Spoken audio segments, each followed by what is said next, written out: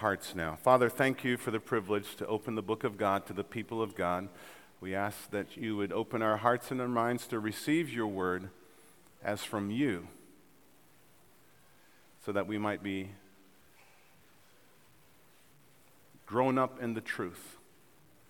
We might be transformed by your truth, and that we might live differently, not only for our sakes, but for your glory and for the good of our society. In Jesus' name, amen. So if it is true that God made us, and I believe the Bible clearly teaches that he did, if God made us, then he certainly has a plan for our lives. And if he made us, he certainly knows how we are made to function. God has made us with a purpose and intentionality for every area of our lives, including the intimate moments in our bedrooms. And God doesn't make mistakes. So a few weeks ago, I began this new series titled, God in My Bedroom. In my first message on this delicate subject, I was intentional in showing you that sex is a good idea because it's a God idea. Therefore, it is a wonderful blessing to be enjoyed by all. But like every good and perfect gift of God, he provides some specific rules and guidelines to ensure the greatest pleasure when using his greatest gifts. I'm sure we've all been there, haven't we? We've all had a childhood story of opening up a Christmas present or a birthday gift and being so surprised and excited and eager to use our new gift. So much so that we didn't think about reading the instructions, right? We just want to rip open the gift and start using it. Because, like every kid, we think to ourselves, ain't nobody got time for the instructions, right? And so within a few minutes, our excitement and joy turned to sadness when our brand new toy no longer worked as the manufacturer intended it to work. You see, when the manufacturer made your new toy, they envisioned millions of children just like you and me would enjoy their new toys for years to come. But as the instructions that came with the toy always say, your new toy is to be used only as instructed. In fact, some instructions for toys go on to give a serious warning saying, if not used only as instructed, this toy may cause injury or death. Well, so it is with our sexuality and the gift of sex. They are beautiful, wonderful gifts that are given to us by God to be shared only between a husband and a wife who are married to each other. But if not used only as directed, sexual activity may indeed cause severe injury and even death. Did you know that one of God's purposes for marriage and family is to reflect his intimate relationship with us as his church? In the New Testament, Jesus is known as the bridegroom, and the church is known as his bride. In the Old Testament, Israel is known as God's bride, and God is her husband. Nowhere is that more illustrated, more clearly than in the life of the Old Testament prophet Hosea, one of God's prophets found in the biblical book that bears his name. And so one of the ultimate purposes of marriage is to illustrate the great eternal reality of the unending, unconditional, and sacrificial love of God to his bride, the church, and to his people, Israel. And the sexual ecstasy enjoyed in marriage is a small, tiny glimpse of the greater reality of having an intimate knowledge and experience of God's love. And that's why God hates divorce.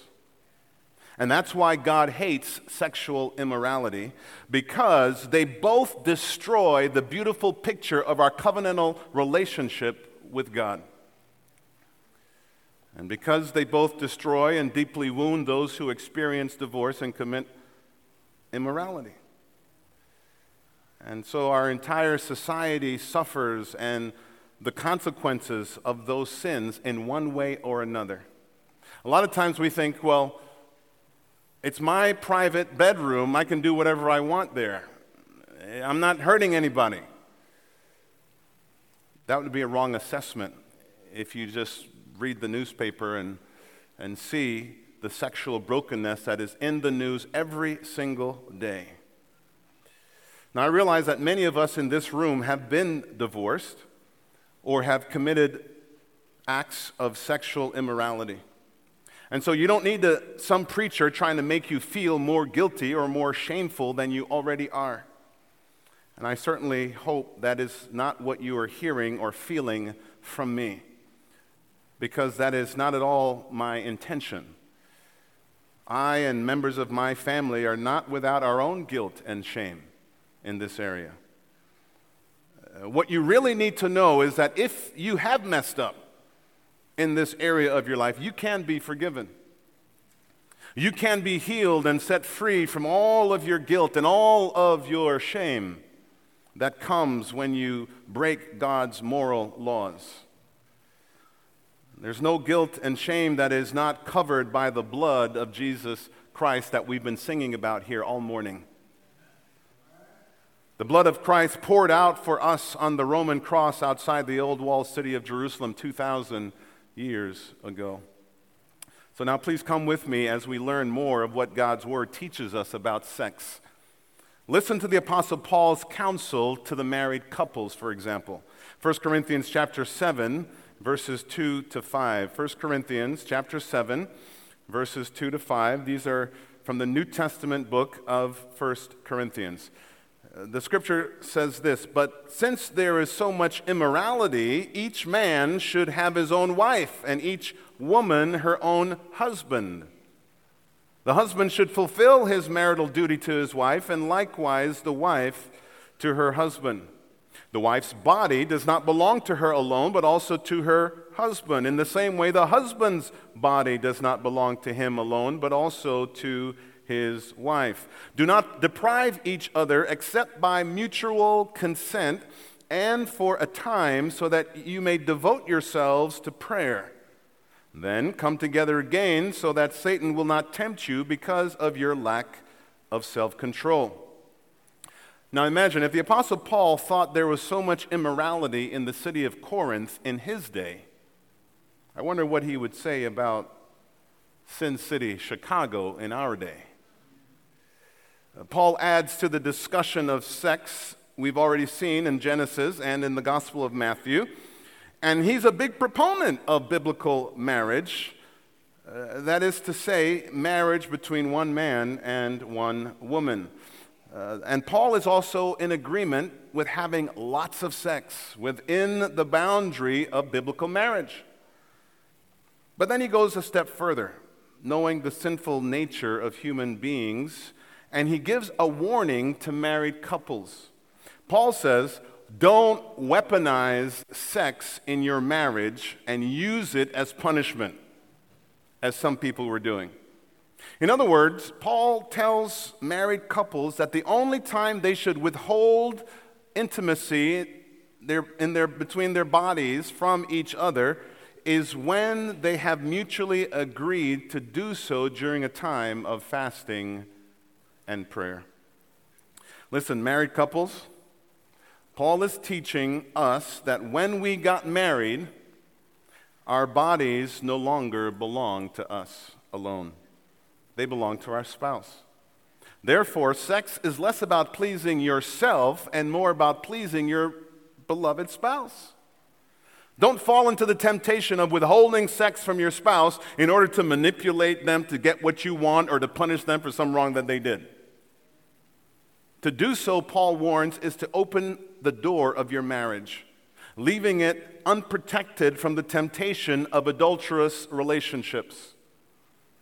And so we see that even within marriage, there are some basic rules about sex, and if we follow those rules, we will maximize our joy and contentment, as well as the joy and contentment of our spouse, and we will also grow a hedge of protection against adultery in our marriage. In Exodus chapter 20, verse 14, in the middle of the Ten Commandments, we find this. God says to his people, "You shall not commit adultery." It's a direct command. In Hebrews chapter 13, verse 4, God says, "Marriage should be honored by all, and the marriage bed kept pure. For God will judge the adulterer and all the sexually immoral." There's judgment from God for those who break his moral laws. Adultery, by the way, in case you're wondering, is having an intimate relationship with someone else outside of your marriage. If you're not married to somebody and you're having an intimate relationship with them, the Bible says that's adultery. God commands us not to do that because it is not good for you. It's not good for me. It hurts our marriage and family as well as our society, and it ruins the picture of the greater reality of his relationship with his church. Now let's move on to see the various other warnings that God gives us concerning sexual activity. Matthew chapter 5, that's the Gospel of Matthew chapter 5, in verse 27 and 28, God says this. Now this is Jesus speaking.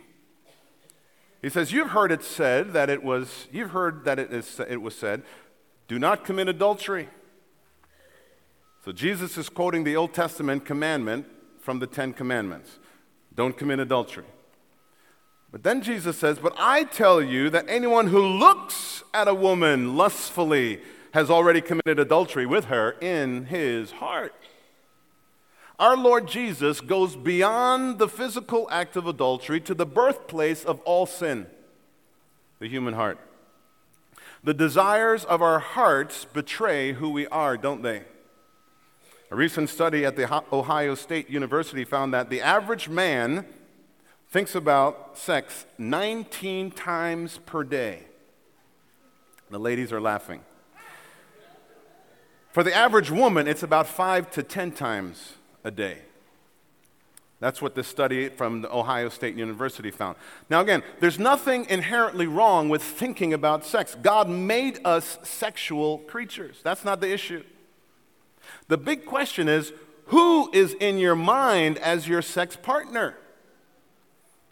If it's not your spouse, if it's not someone to whom you're married, then it becomes an issue.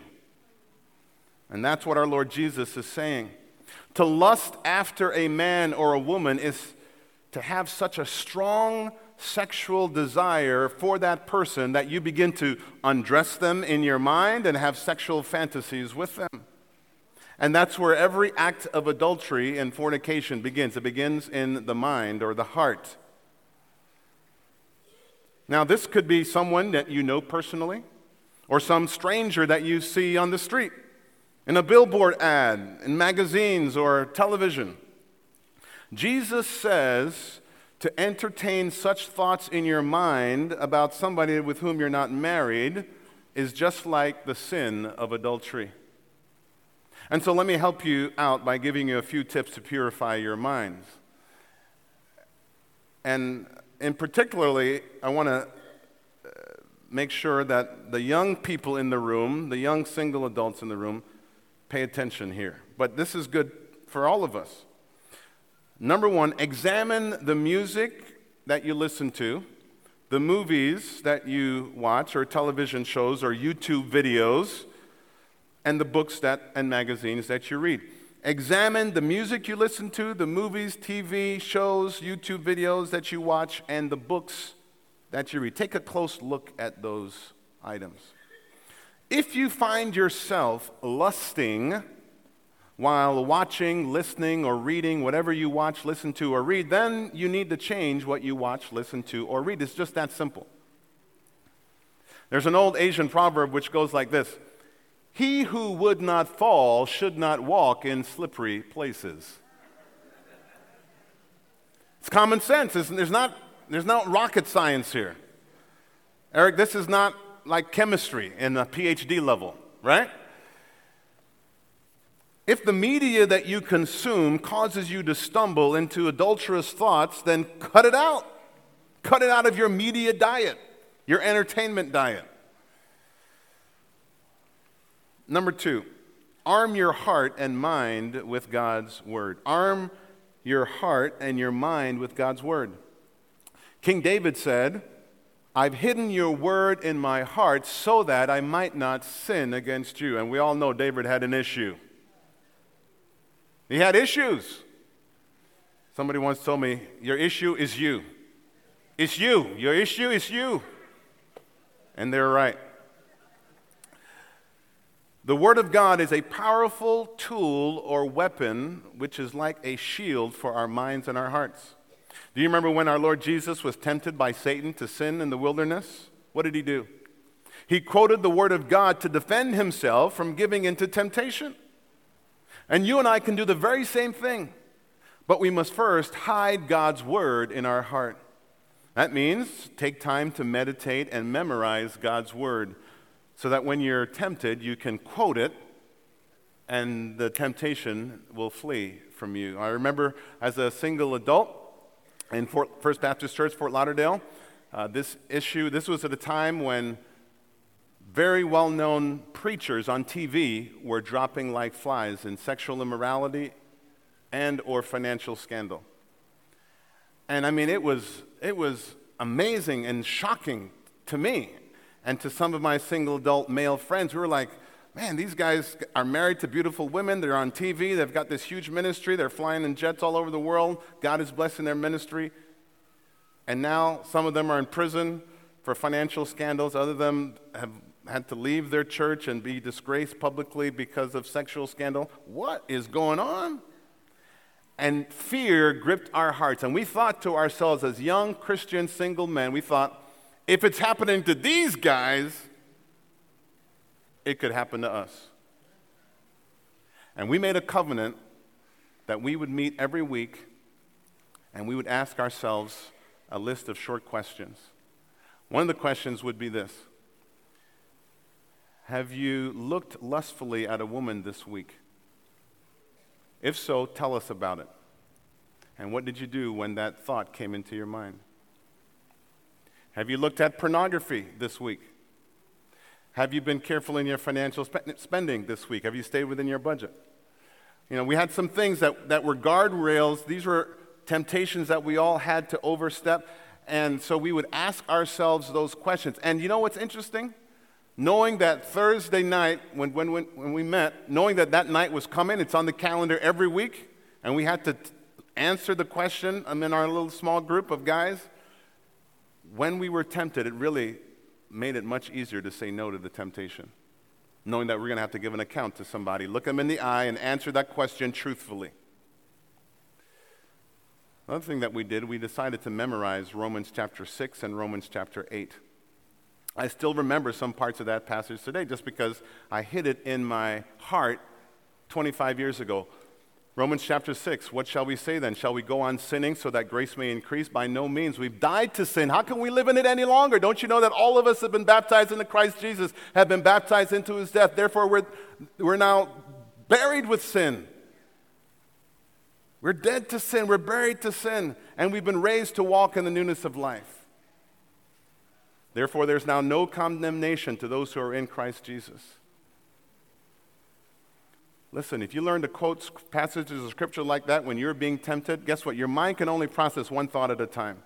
So if you begin to be tempted in your mind with a thought that you know is not pleasing to God, you can replace that thought immediately with God's thoughts, which is his word, and that temptation has to be flushed out of your mind because we now have the inflow of God's word replacing that evil temptation.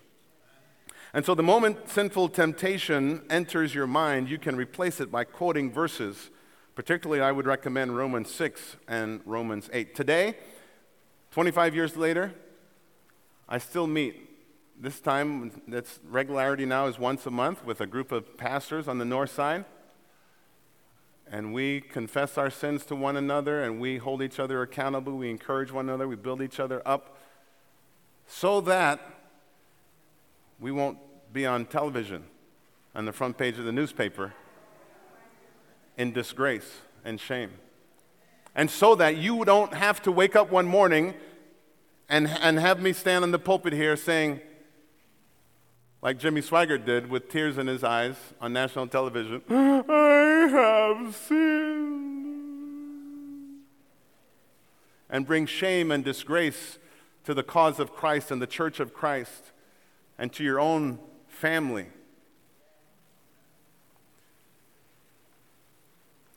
Then we would pray for one another. When the temptations came and we quoted Scripture, the third thing we did, we prayed for our brothers. Because we were only together once a week in that small accountability group time. And so the other 6 days of the week when we were apart and we were being tempted, we would quote Scripture, we would pray for ourselves, and we would pray for our other brothers in the group, that God would strengthen them. And let me tell you, you're quoting Scripture and praying for somebody else and their temptation, you will not fall into that temptation. Number 4, we became vulnerable and accountable to each other. One of the primary reasons that self-help groups like AA and NA, and by the way, there is such a thing as SA, or SAA, Sexual Addiction Anonymous. One of the reasons that AA, NA, and SA work is that the members of those groups who stay sober are honest with themselves and with other members of the group, and they are accountable to each other. God has built something powerful and triumphant in community. And that's the reason we've started a growth group here for men on Sunday morning at 9 o'clock. How many of you men received my email invitation to come to the meeting this morning at 9? If you didn't get it, that means you didn't read your email, but about 30 emails went out to you men, and we've been talking about it last month or so, advertising it, and we had 4 men in the group this morning. Now listen to me, men. Statistics tell us, people who study these things tell us, that 70% of men in the church are addicted to pornography. We did not have 70% of the men in our church in our class this morning. So here's the deal. I'm calling you men out right now. I'm calling you out. I'm saying to you, men, this is a problem. Don't hide from it. And you can be set free. You can be helped. It will ruin your life and ruin your marriage and family and ruin our church and rob us of the power and the holiness that comes from our holiness that God wants for us. And so, men, next Sunday morning, you need to be in my class at 9 o'clock on Sunday morning. Wives, tell your husbands, you better find yourself in that class. Girlfriends, tell your boyfriends, you better find yourself in that class. Okay? Now let's take a look at Ephesians chapter 4. Ephesians chapter 4, we're going to start in verse 17 and go through verse 24. Now, AV team, I'm sorry I added a few verses here that I didn't tell you about in advance. We're going to start with verse 17 of Ephesians 4 and go through verse 24. The Apostle Paul is writing to this young church plant in the city of Ephesus, an ancient Greek city located in modern-day Turkey. And Paul was writing the church, as he always did, to address issues of sin, to explain Christ's command, and to encourage them to be faithful to our Savior. In Ephesians 4, we read this, "So I tell you this, and insist on it in the Lord, that you must no longer live as the Gentiles do." In other words, Gentile sinners, those who are unsaved, unconverted by Christ. No longer live as they do in the futility, that is, the emptiness, the fruitlessness, and the uselessness of their thinking. That's what the word futility means here. You must no longer live as the Gentiles do in the futility of their thinking. Verse 18, they are darkened in their understanding and separated from the life of God. That is, God is light. So if you're doing deeds that are not godly, that are unrighteous, those deeds are characterized as darkened or darkness because God is light and God reveals all wickedness and sin. He reveals the darkness because he is light. So he says, these deeds are darkened, these people become darkened in their understanding, and they're separated from the life of God. That's unbelievers. Because of the ignorance that is to them due to the hardening of their hearts. Here's something you need to write down. Sinful habits always lead to hard hearts. Sinful habits always lead to hardened hearts. And so then verse 19 says, having lost all sensitivity, that is, you become calloused in your heart. When you have a hard heart, you lose sensitivity to the things of God. It's like when those of you who lift weights and you're used to grabbing steel bars and pumping iron, eventually you get calluses on your hands at the base of your fingers, and you lose sensitivity there because a callus has grown over. In the same way, God says that we can become calloused in our hearts when we continue in sinful patterns of behavior. And having lost all sensitivity, they have given themselves over to what? Sensuality. That is, we give ourselves license or permission to do whatever that we want to do, whatever our heart desires to do sexually. The famous filmmaker and producer and actor Woody Allen once famously said, when he was confronted with the fact that he had this illicit relationship with this underage teenager in his apartment in New York City for years, he said, the heart wants what the heart wants. And he gave in to that temptation and really abused this teenager, of course, with her consent and with his charming ways and with all the trappings of his fame and power and wealth. He defrauded her and robbed her of her purity. But the heart wants what it wants when it becomes calloused by continually transgressing the moral laws of God. And so the Bible says that unbelievers become given over to sensuality so as to indulge in every kind of impurity with a continual lust for more. There's the word again, lust. Do you see the progressive nature of sin here? It began in verse 17 with the futile or useless thinking. Then in verse 18, it becomes darkened understanding, and then being separated from the righteous life of God, and then the hardening of the heart, and then the giving yourself over to every kind of sexual perversion and continual lust for more. It's a problem with sin. Sin will always take you further than you want to go. And it will always keep you longer than you want to stay. And it will always make you pay more than you want to pay. That is the nature of sin. Takes you further than you want to go, keeps you longer than you want to stay, makes you pay more than you want to pay. Our old self, here's what Paul then says. He says,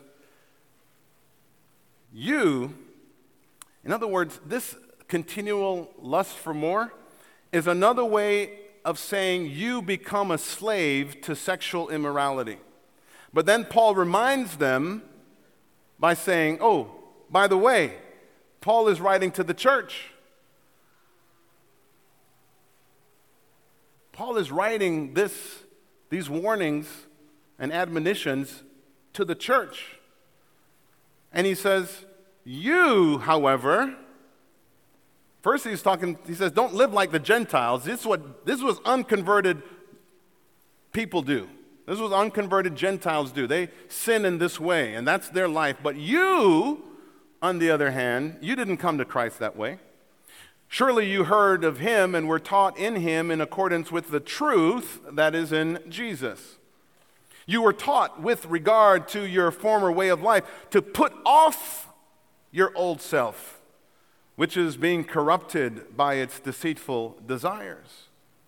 See, our old self is our old sinful way of life. So it's like stinky, dirty socks or underwear.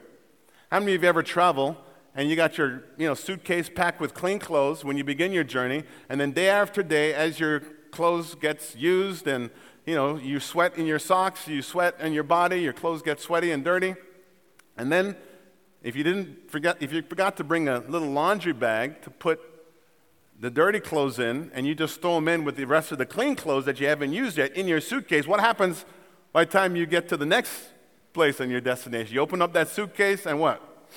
Woo, it's right. Woo!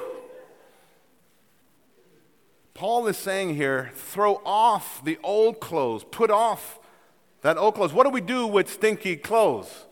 That's on our body. Well, we take it off first, and then you wash it, right?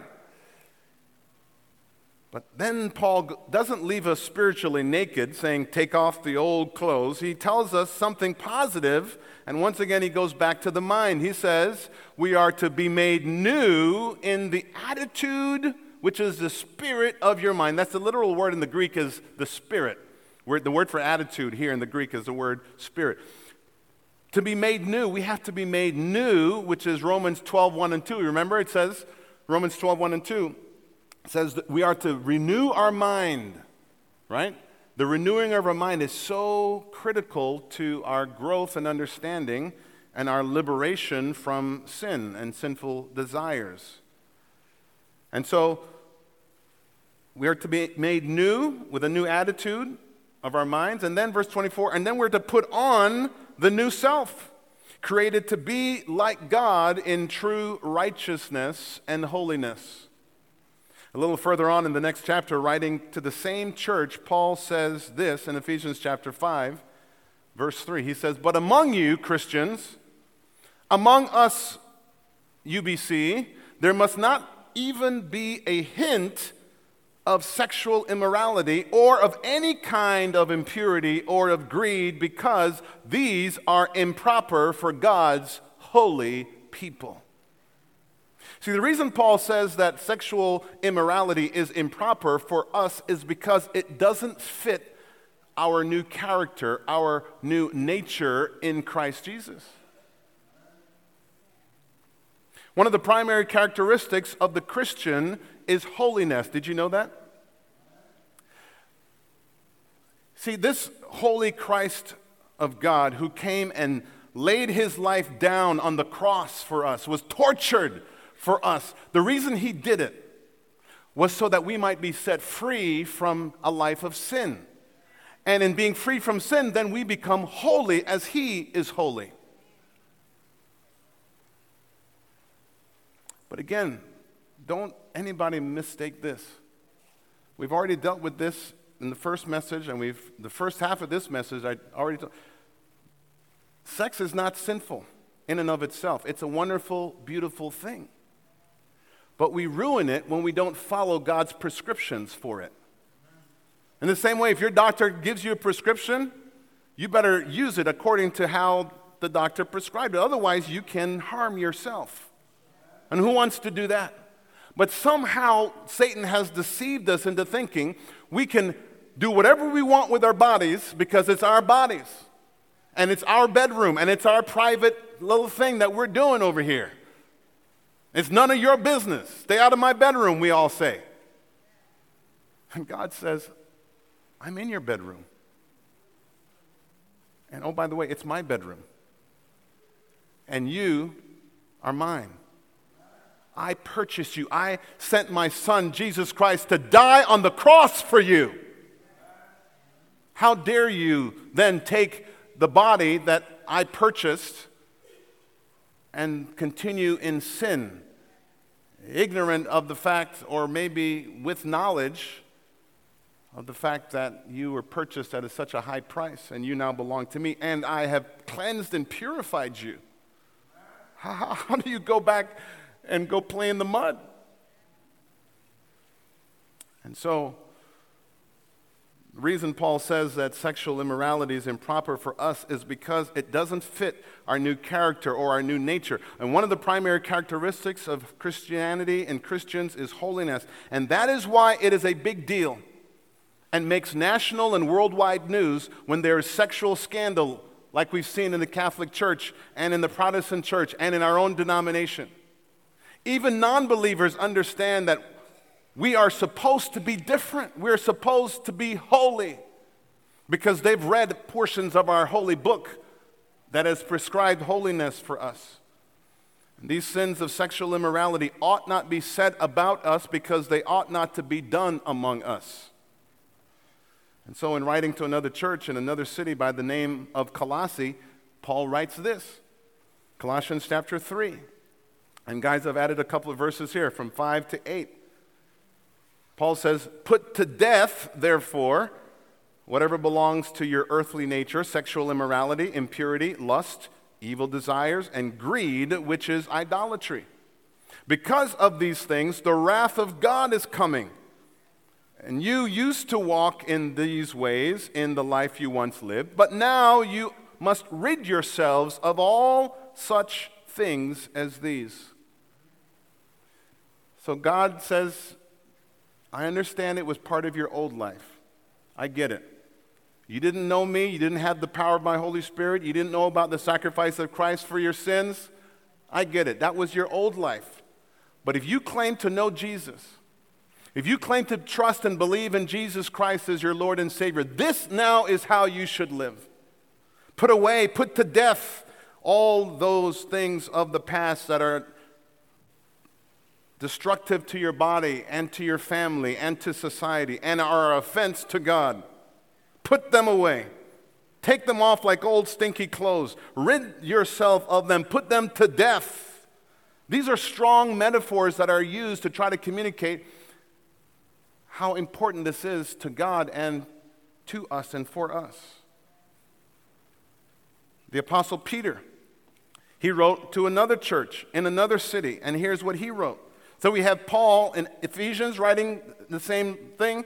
He covers the same issues to the church in Colossae. Now we see what Peter writes in 1 Peter chapter 4, verses 3 to 5. Listen to this. Peter says, "For you have spent enough time in the past doing what pagans choose to do, living in debauchery, lust, drunkenness, orgies, carousing, and detestable idolatry. They think it strange that you do not plunge with them into the same flood of dissipation, and they heap abuse on you." In other words, don't worry.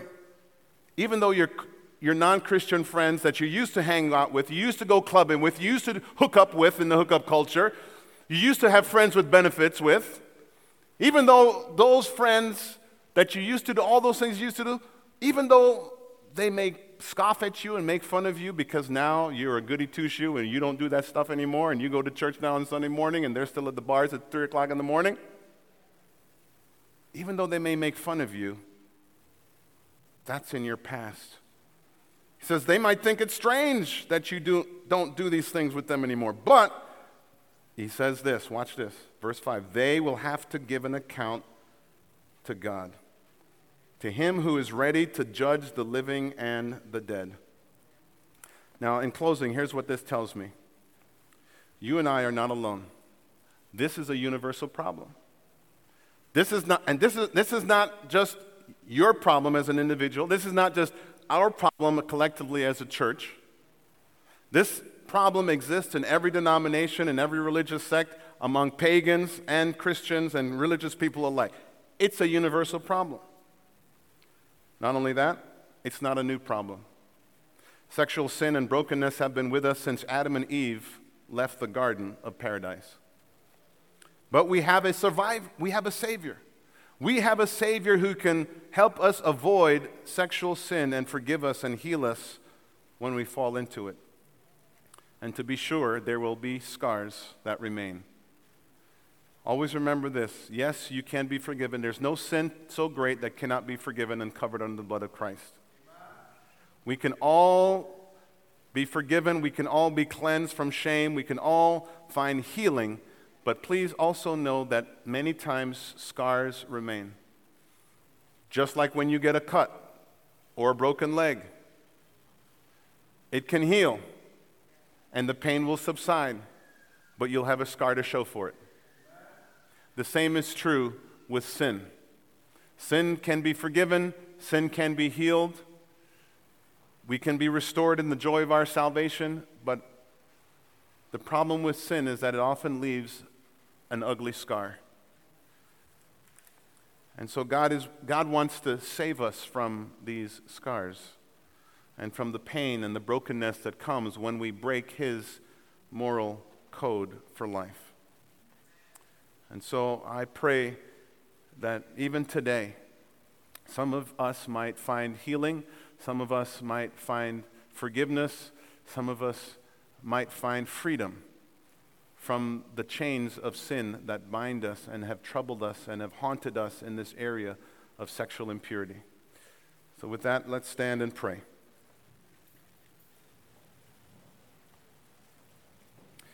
Thank you for hanging in there with us. We've gone way over time today. But in our closing moments, I'm going to ask that you would just hang in there with us just a little bit longer. It's going to give you an opportunity to just respond to the Word of God to your hearts today.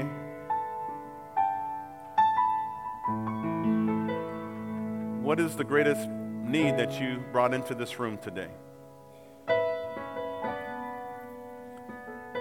Do you feel like you need the grace of God to cleanse you from your sexual impurities? Do you feel like you need the forgiveness of God to release you from the shame?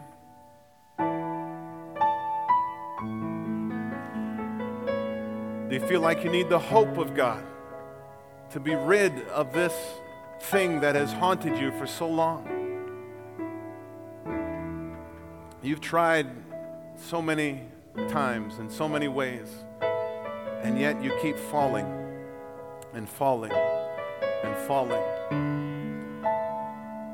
And now you're to the point where you're hiding.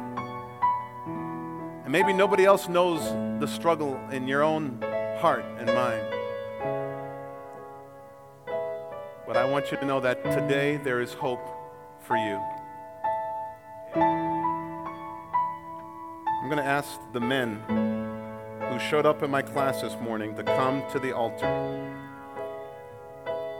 If you came to that class this morning, would you just step out so that other men know that it's okay to have a struggle, it's okay to have a challenge, and that we can encourage one another. We can help each other. So now if you're a man and you're struggling in any of the areas we've talked about today, I want you to just come to the altar. I want you to step out and say, you know what?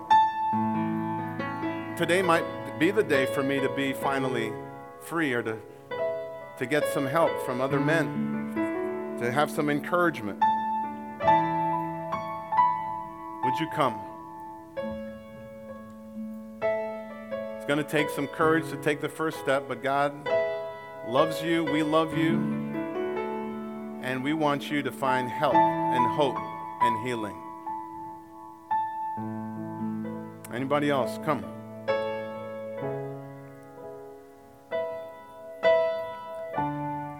You don't have to be afraid. You don't have to be ashamed. We're here for one another.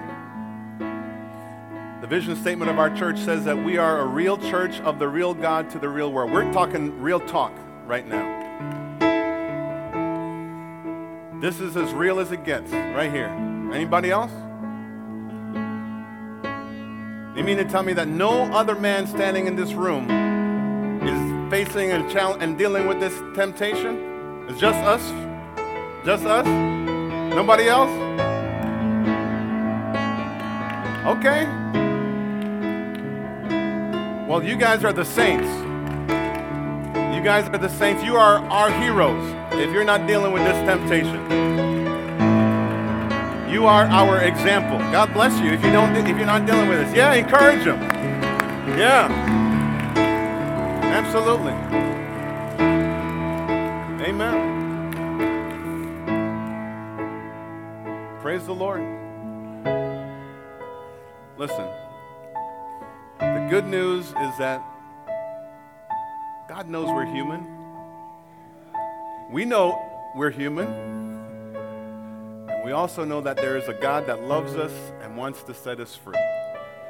Amen? So let me pray for us now. Father, thank you for the liberation that we can find in your word, in your scriptures, and in each other. Thank you that there's healing that can be had in the midst of a community that loves each other, is gracious to one another, that is honest with each other. Healing can begin. There's an atmosphere that is ripe for healing and liberation, freedom, joy. Oh God, I pray that you would help us. Help us. We need your help. We need your strength. We need each other. So thank you for these that have come and stepped out today. Help us to no longer hang our heads in shame, but to hold our heads up high, because we look up to you. From whence come our help? From whence come our deliverance? Thank you, oh God. And I pray that every man here, every marriage here, every person dealing and struggling with this issue would find the help that is offered here. We bless you now in Jesus' name. Amen. Give him a hand.